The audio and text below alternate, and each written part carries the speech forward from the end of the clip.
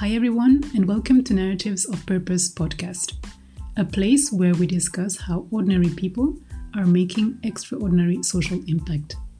My name is Claire Morigande, and I am your host on this show.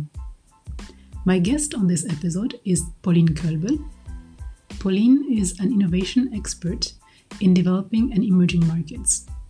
Today we will speak about female empowerment, entrepreneurship, and of course innovation on the African continent. I really look forward to share this discussion with you. Hi Pauline, welcome to the podcast. Hi Claire, it's great to be here.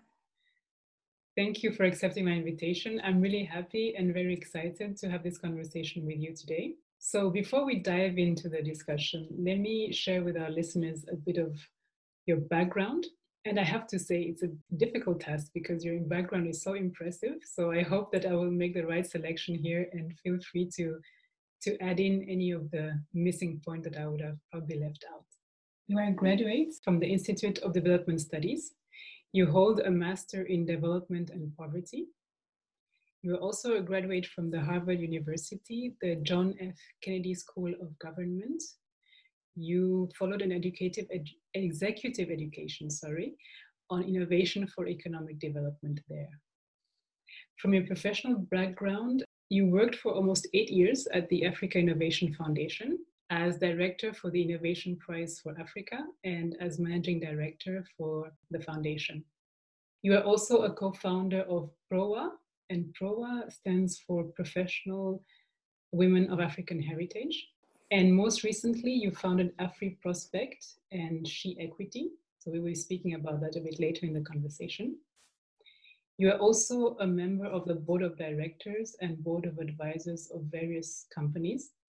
And finally, you are an international public speaker on topics related to sustainable development in Africa, but also innovation, entrepreneurship, inclusiveness, women and youth empowerment. Does that sound like a thorough overview of your profile and your experience? Sure, Claire, thank you. I just, if I was to introduce myself, I would just say I'm a woman with a purpose and a passion to make a difference in this world. I think the rest is, everyone has a list of things they have done, yeah. That's a great way to sum it up in very short words. Let's start and dive in with my very, very first question. Where does your passion for innovation come from? Actually, to be quite honest with you, I feel like innovation found me and then I got converted. So you probably want to know how. When I joined AIF, the African Innovation Foundation, I did not know much about innovation, and especially the innovation with the connection with Africa. Of course, I knew a bit about the pyramids in Egypt. I have heard about the Djenné Mosque in Timbuktu, in Mali, to just name a few of most African landmarks which demonstrate African ingenuity. But I really didn't know much beyond that. So I had to really learn very quickly when the founder of AIF offered me the job to catalyze innovation across Africa. And I took this as my challenge because I don't like to disappoint. And there was a lot of trust placed in me. Somehow the founder of AIF believed that I was the right person to take on this mission. So I did what I can. I took some courses, but also I started talking to people, identifying the enablers, the influencers in this space. And then I really got to appreciate, what innovation is about, what it can do. And mostly also we discover how Africa has been innovative since a long time ago. But as you and I know, we never learned those things in the school. When we were growing up, I never learned about innovation in Rwanda or any other places. So this was really a good discovery.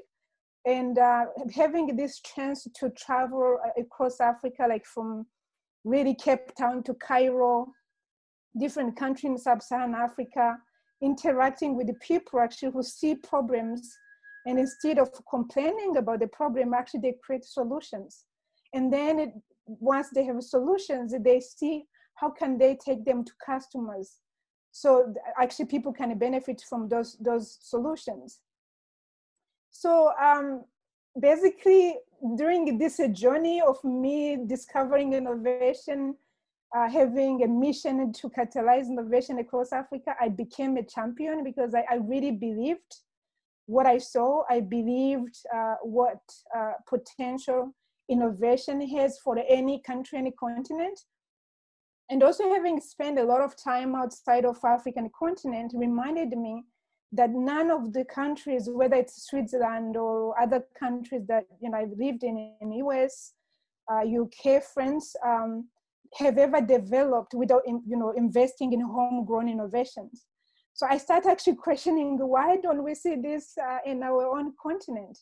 And I made it a mission to basically use my voice, any tools I have, and the AIF, I had a tool, I have cash to give to the best innovators, but also I had a platform to use to demonstrate African ingenuity, not just by talking, but actually showcasing what Africans are creating to solve African challenges, but also how those solutions are very important for the rest of the continent. You mentioned that before AIF, you were not really familiar with innovation, more specifically innovation on the African continent, but you had already lived in Africa. What was your experience, I would say, once you started working with the foundation? First of all, how many countries did you ever live in before you worked at the foundation, and how many countries did you visit? Claire, those are a lot of questions. So feel free to remind me if I forget any one of those. So I went to AIF actually from the UN. I was working for WHO in Geneva. Totally different type of organizations, different mindset. AIF was small and nimble, talking innovation, entrepreneurship. WHO, we're talking about convening, trying to get policies in the right places. So basically this was a totally different, and even because I studied poverty and development, we didn't really discuss innovation.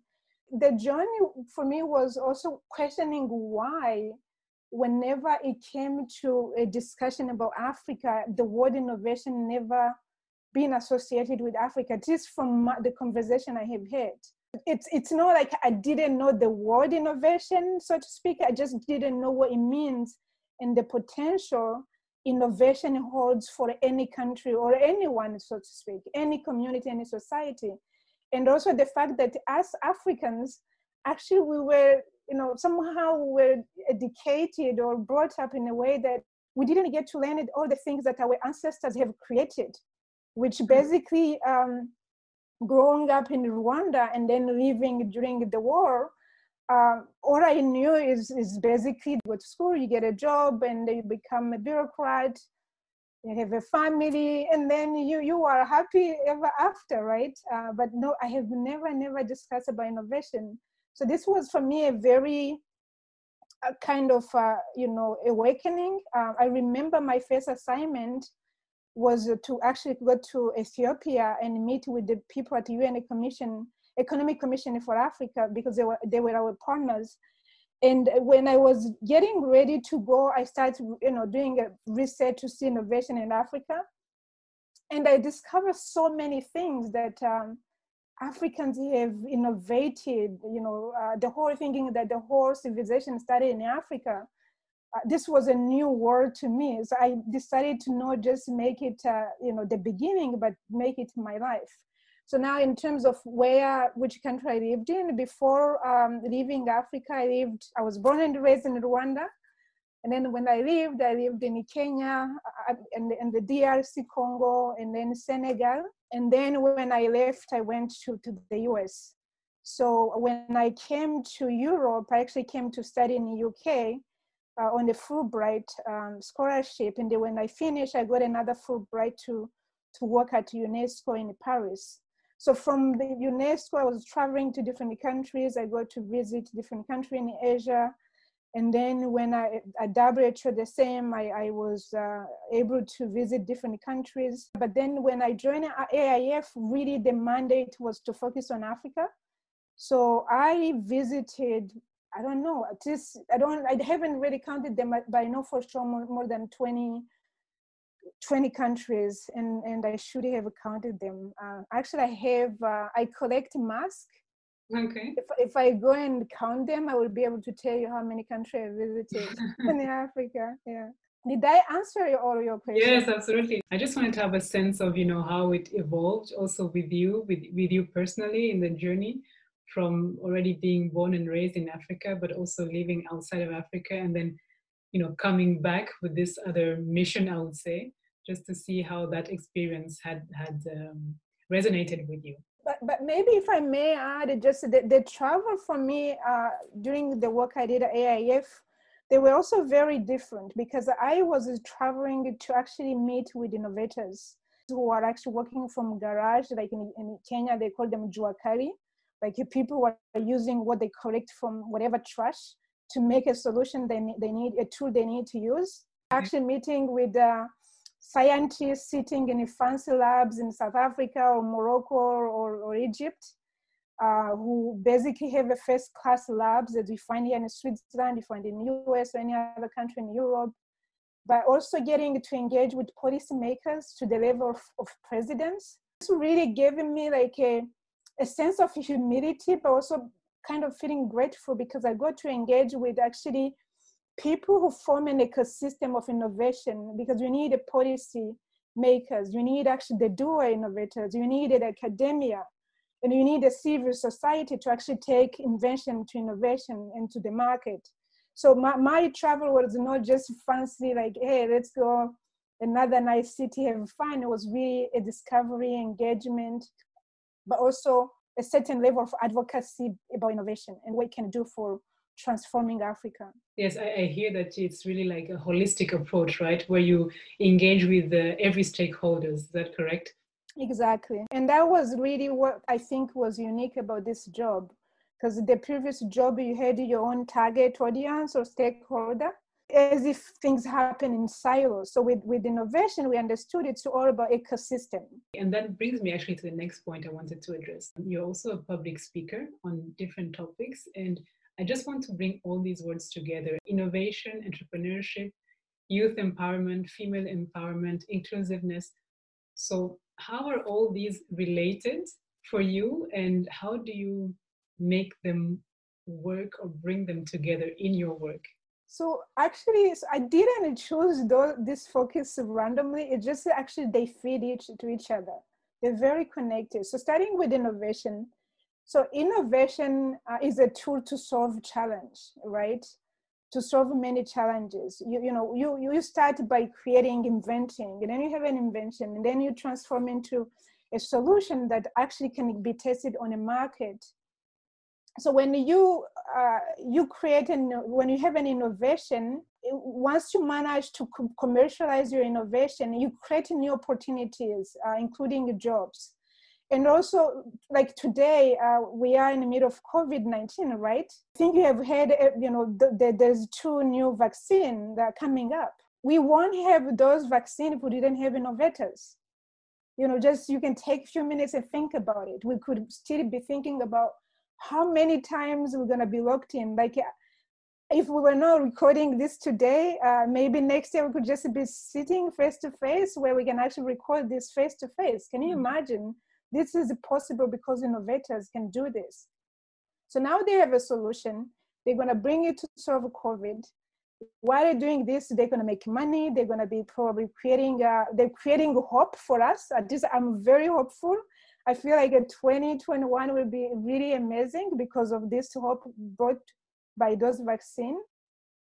And the most important, most of the innovation also actually tend to reduce inequalities between people.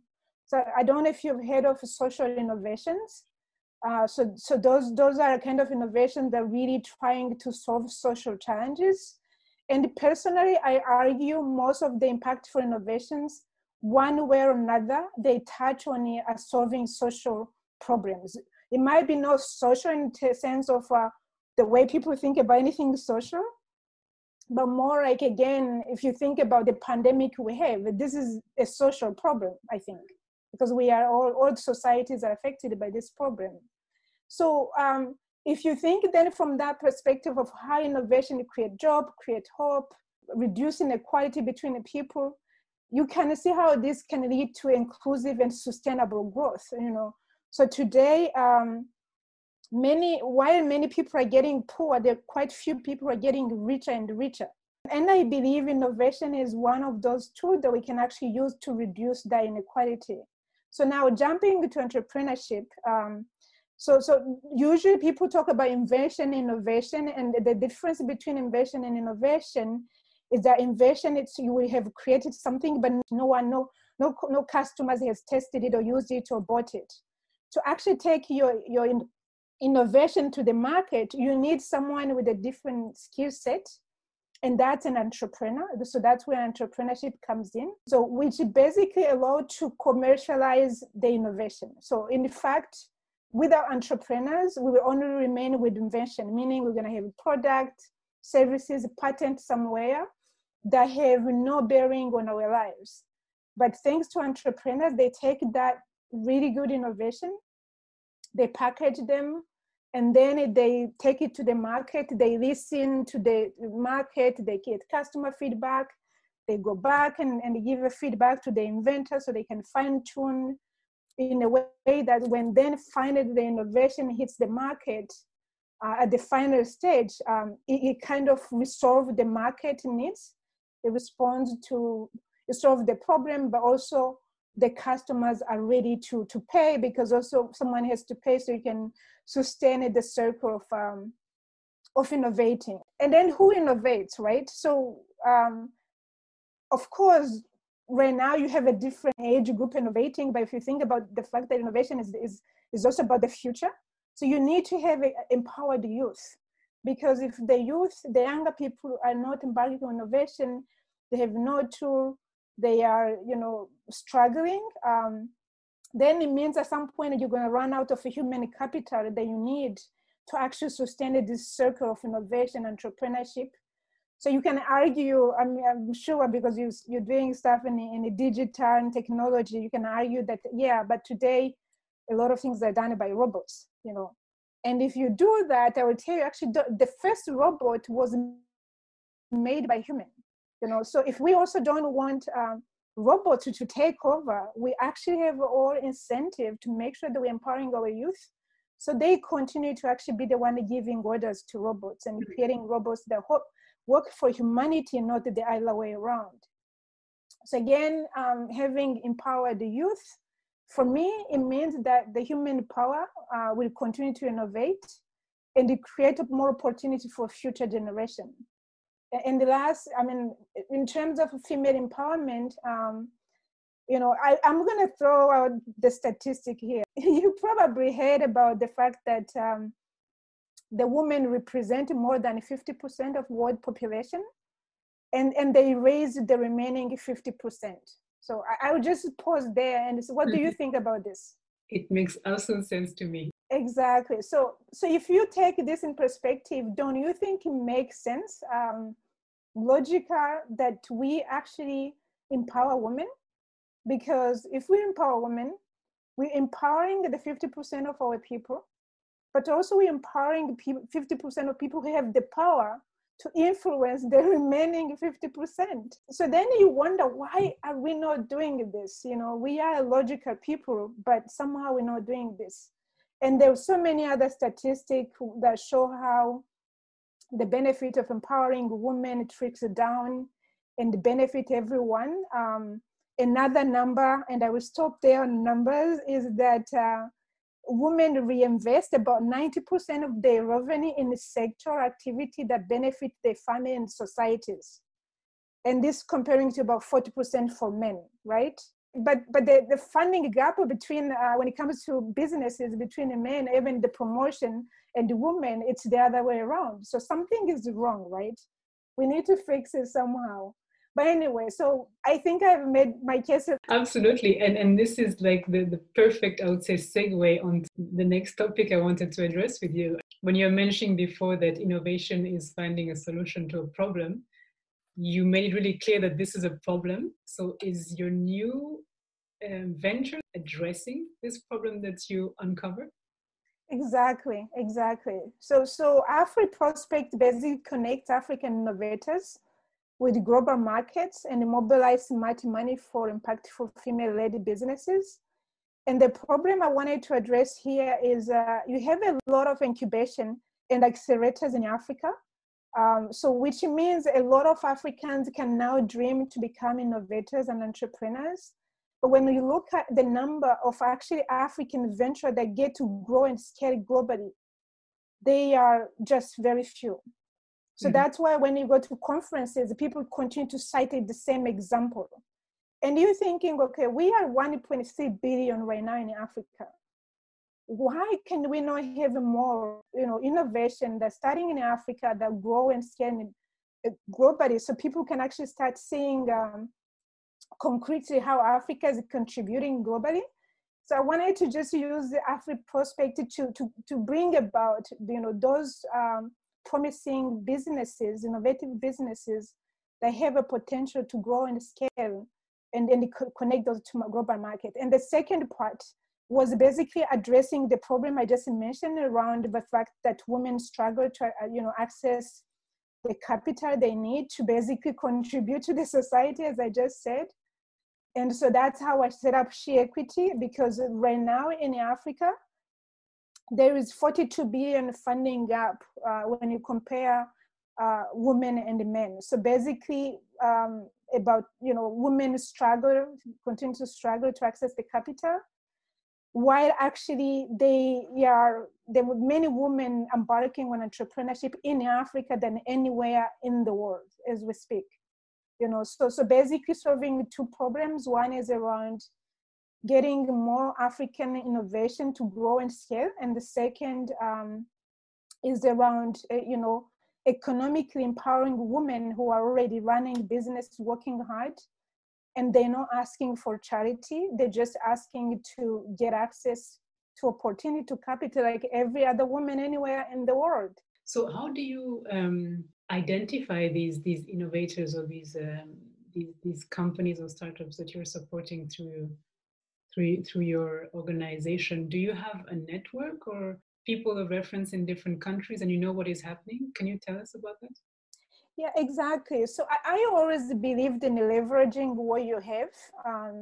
So when I decided to set up those two ventures to address the challenges I just mentioned, I also had to look at what were my assets. And my assets were really the networks I built when I was working at AIF, where I was able to reach all 55 African countries, and also worked with all key incubators and accelerators across the continent.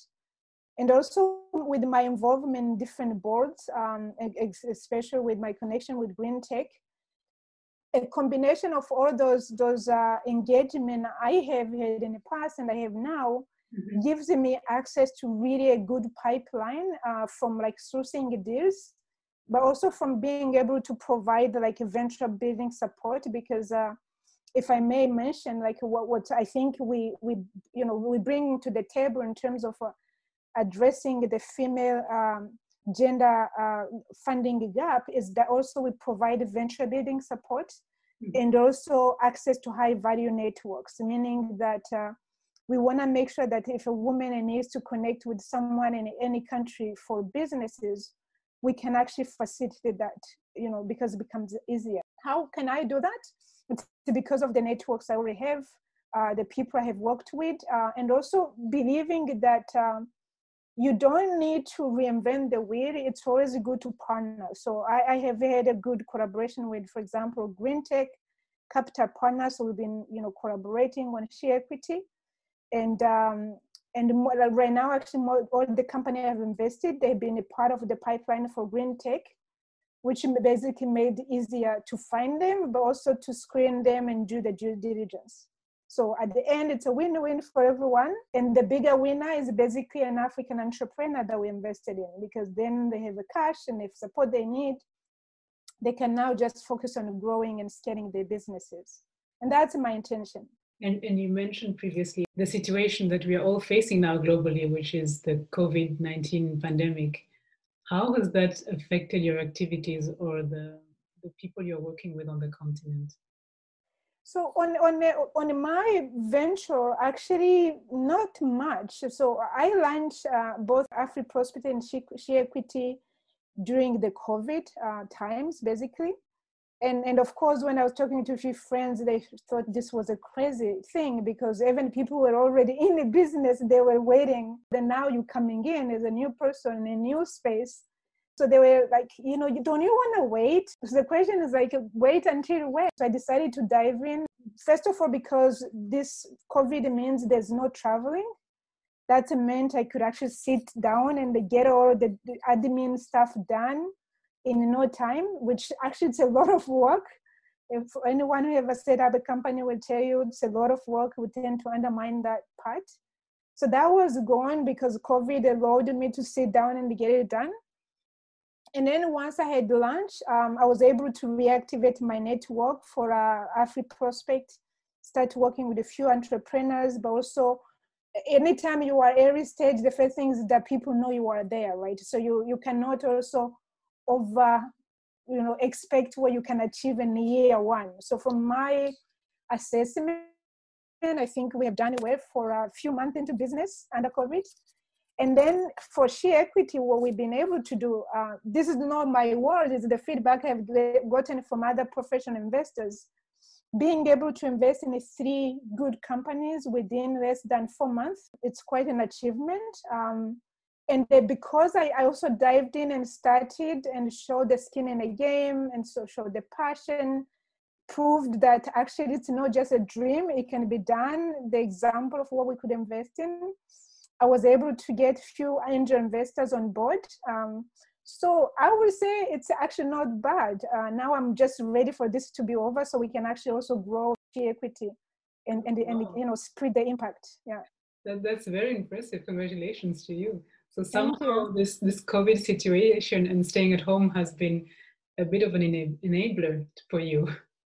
I always did think everyone say like a crisis is an opportunity as well. It depends on how you look at it.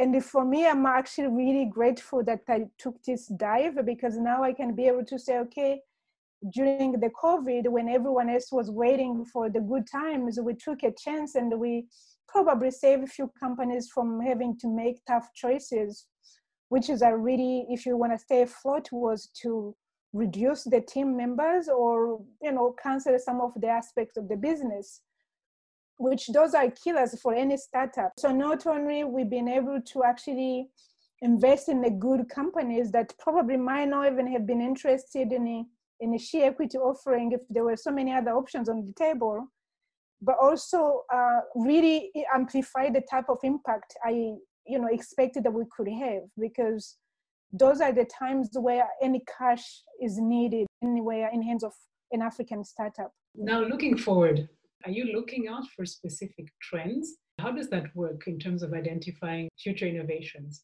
So what COVID has just demonstrated, it's really things that we knew but we were not paying attention to.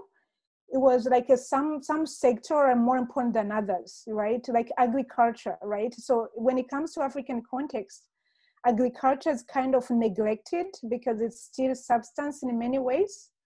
And most of the poor people are farmers. I don't know, you probably know any poor person yourself in Africa is probably a farmer, right? But right now with the COVID, people realize that, hey, at the end of the day, everyone has to eat. Even people with money, they needed to go and get a food. The whole supply chain was disrupted. So the innovation in really making sure that the agriculture sector become more productive, resilience, the supply chain, the whole value chain, basically, because again, everyone needs to eat at the end of the day. The healthcare, we realize that this is really very connected with every sector, that with this COVID, all systems were on hold. I mean, some of them are still on hold anyway, right? So when it comes to Africa, the healthcare system is quite weak. So I'm expecting that they're going to be more investment that are going to go into building resilience, but also addressing the weaker healthcare system that we have on the continent. And of course, the innovators probably will be a part of this because it's not going to be like healthcare as usual. The renewable energy, I think when people had to stay home, they realized also the importance of having, energy in many countries in Africa right now. So electricity is on and off. But if you were to have access to renewable energy, you can actually address this issue.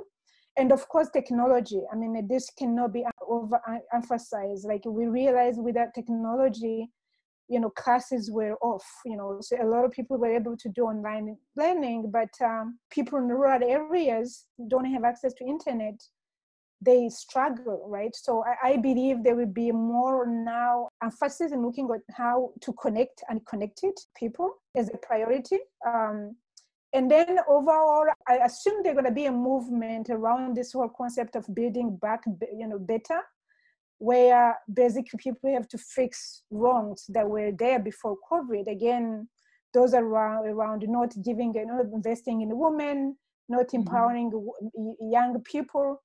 Like all those are like backbones of society. So the whole post-COVID, I think, is going to be around building resilience for future shock. I expect that they're going to be new program or collaboration also to make it happen, because we have seen that the lack of collaboration also means there's a piecemeal type of a solution. And lastly, I'm looking forward to seeing how some of the innovation that came about because of COVID will be scared, maybe reinforced, scared, or adapted, but will not just die, because they proved they can respond quickly to a shock and probably can be leveraged for something else. Do you have any specific example in mind on that last point?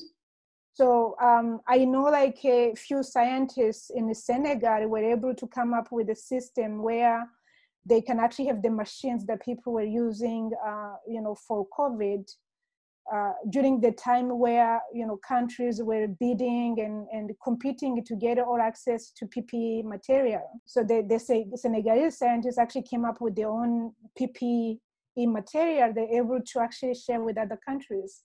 So, Pauline, I think now we're slowly reaching to the end of our conversation, but I still have one question related to your experience so far. I've always been curious to ask this to many people, and now I'm asking it to you. So what is the one piece of advice that you still consider to have served you throughout your whole journey? You still consider it today as a very strong advice. What would that be? I have one, but unpacked in different levels. Can I share that?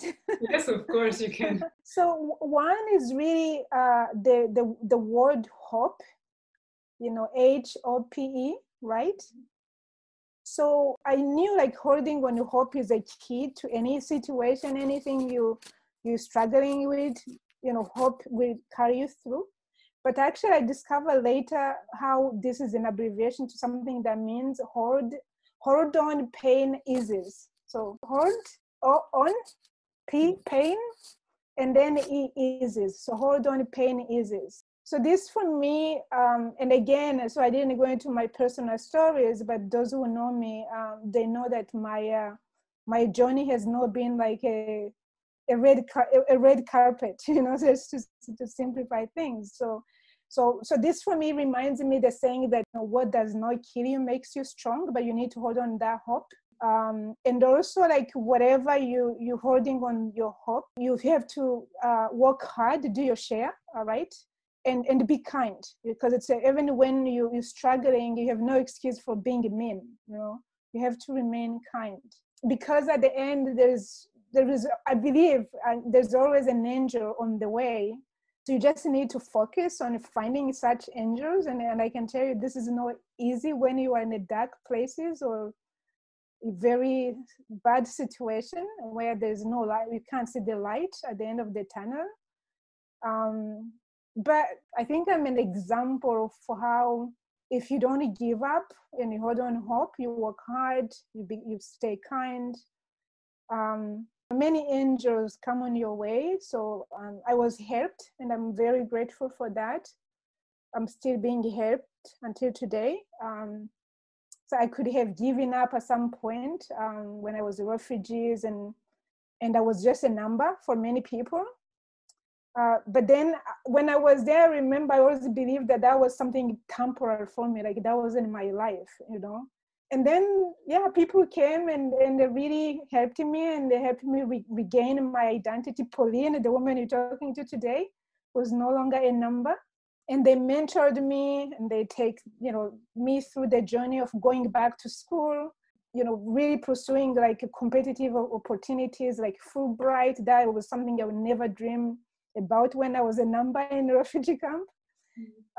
Opened many doors, and also kind of reminded me that I needed to also remember that this journey does not end with me. So that's actually what has really pushed me always to want to have a life with a purpose. And that has been my motivation to want to pay it forward. And that's why when you asked me, is there anything I wanted to add to my introduction, I said, I just believe I'm a woman with a purpose and the passion to make a difference in this world. And this is not something I was born with. I just learned it through my journey, where I realized the power of hope and the power of, just not giving up and working hard and being kind. That's very powerful and very moving. Thank you so much for sharing that. We're now at the end of the show, but before I let you go, I have a rapid questionnaire, 3 very, very short questions for listeners to know you a little bit better on the personal side as well. Question number 1,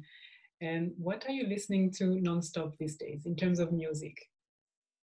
So here I'm going to disappoint you. I don't really have a particular playlist. I like to take advantage of technology and pick the type of music from Spotify based on my mood, my activities, and the time in a day. For example, when I'm cooking, I like to listen to an African beat mix, so I can chop and dance at the same time. Okay, I can imagine you doing that. See, you know me well, huh? If it's late in the evening, I like jazz type. And again, because for me, I realized like all the power of technology, it allows you to discover, right? That's why I use it to go and look at the mix and then learn and discover new music. But I must confess though, like this song Jerusalem, I don't know if you know it, it rings in my head all the time. Question number 2, do you have a song, an artist, or a band that particularly resonated with you at a specific time in your life? So I have actually 2. One is a Waka Waka. Before this song was stolen by, Shakira, quote unquote, stolen. I knew it because I was a Girl Scout a long time ago, and we used to dance to these songs. So this brings me back to my really past happy life as a kid. And then the other one is Happy. You can't help not be happy when you listen to these songs. Third and last question, what is your all-time favorite album you absolutely recommend? And if you don't have an album, you can also recommend a book. In terms of books, if I was to just pick one book, this is the challenge. I would pick the book called Homo Deus. It's a book about a brief history of tomorrow. It's a New York Times best-selling author, Yuval Noah Harari, and basically talks about the future of humanity. He wrote 2 books. The first one was Sapiens, and the second one is Homo Deus. My hope is like whoever picks up Homo Deus will want to read Sapiens as well. Because I think if you read those, they're written from historical perspective, but also there's a science innovation involved. It really takes you on a journey of understanding where we came from and where we're heading. I will make sure that all these references that you shared with me right now, the book and the music, will be included on the podcast page for the listeners to come back to that. Thank you so much again. I can't stop thanking you because this was really a great conversation. I learned a lot. You're always a passionate person to listen to, and this is just another day that I'm living through that passion of yours. Thank you so much, and I hope to see you soon. Thank you so much, Clara, for this opportunity to chat with you.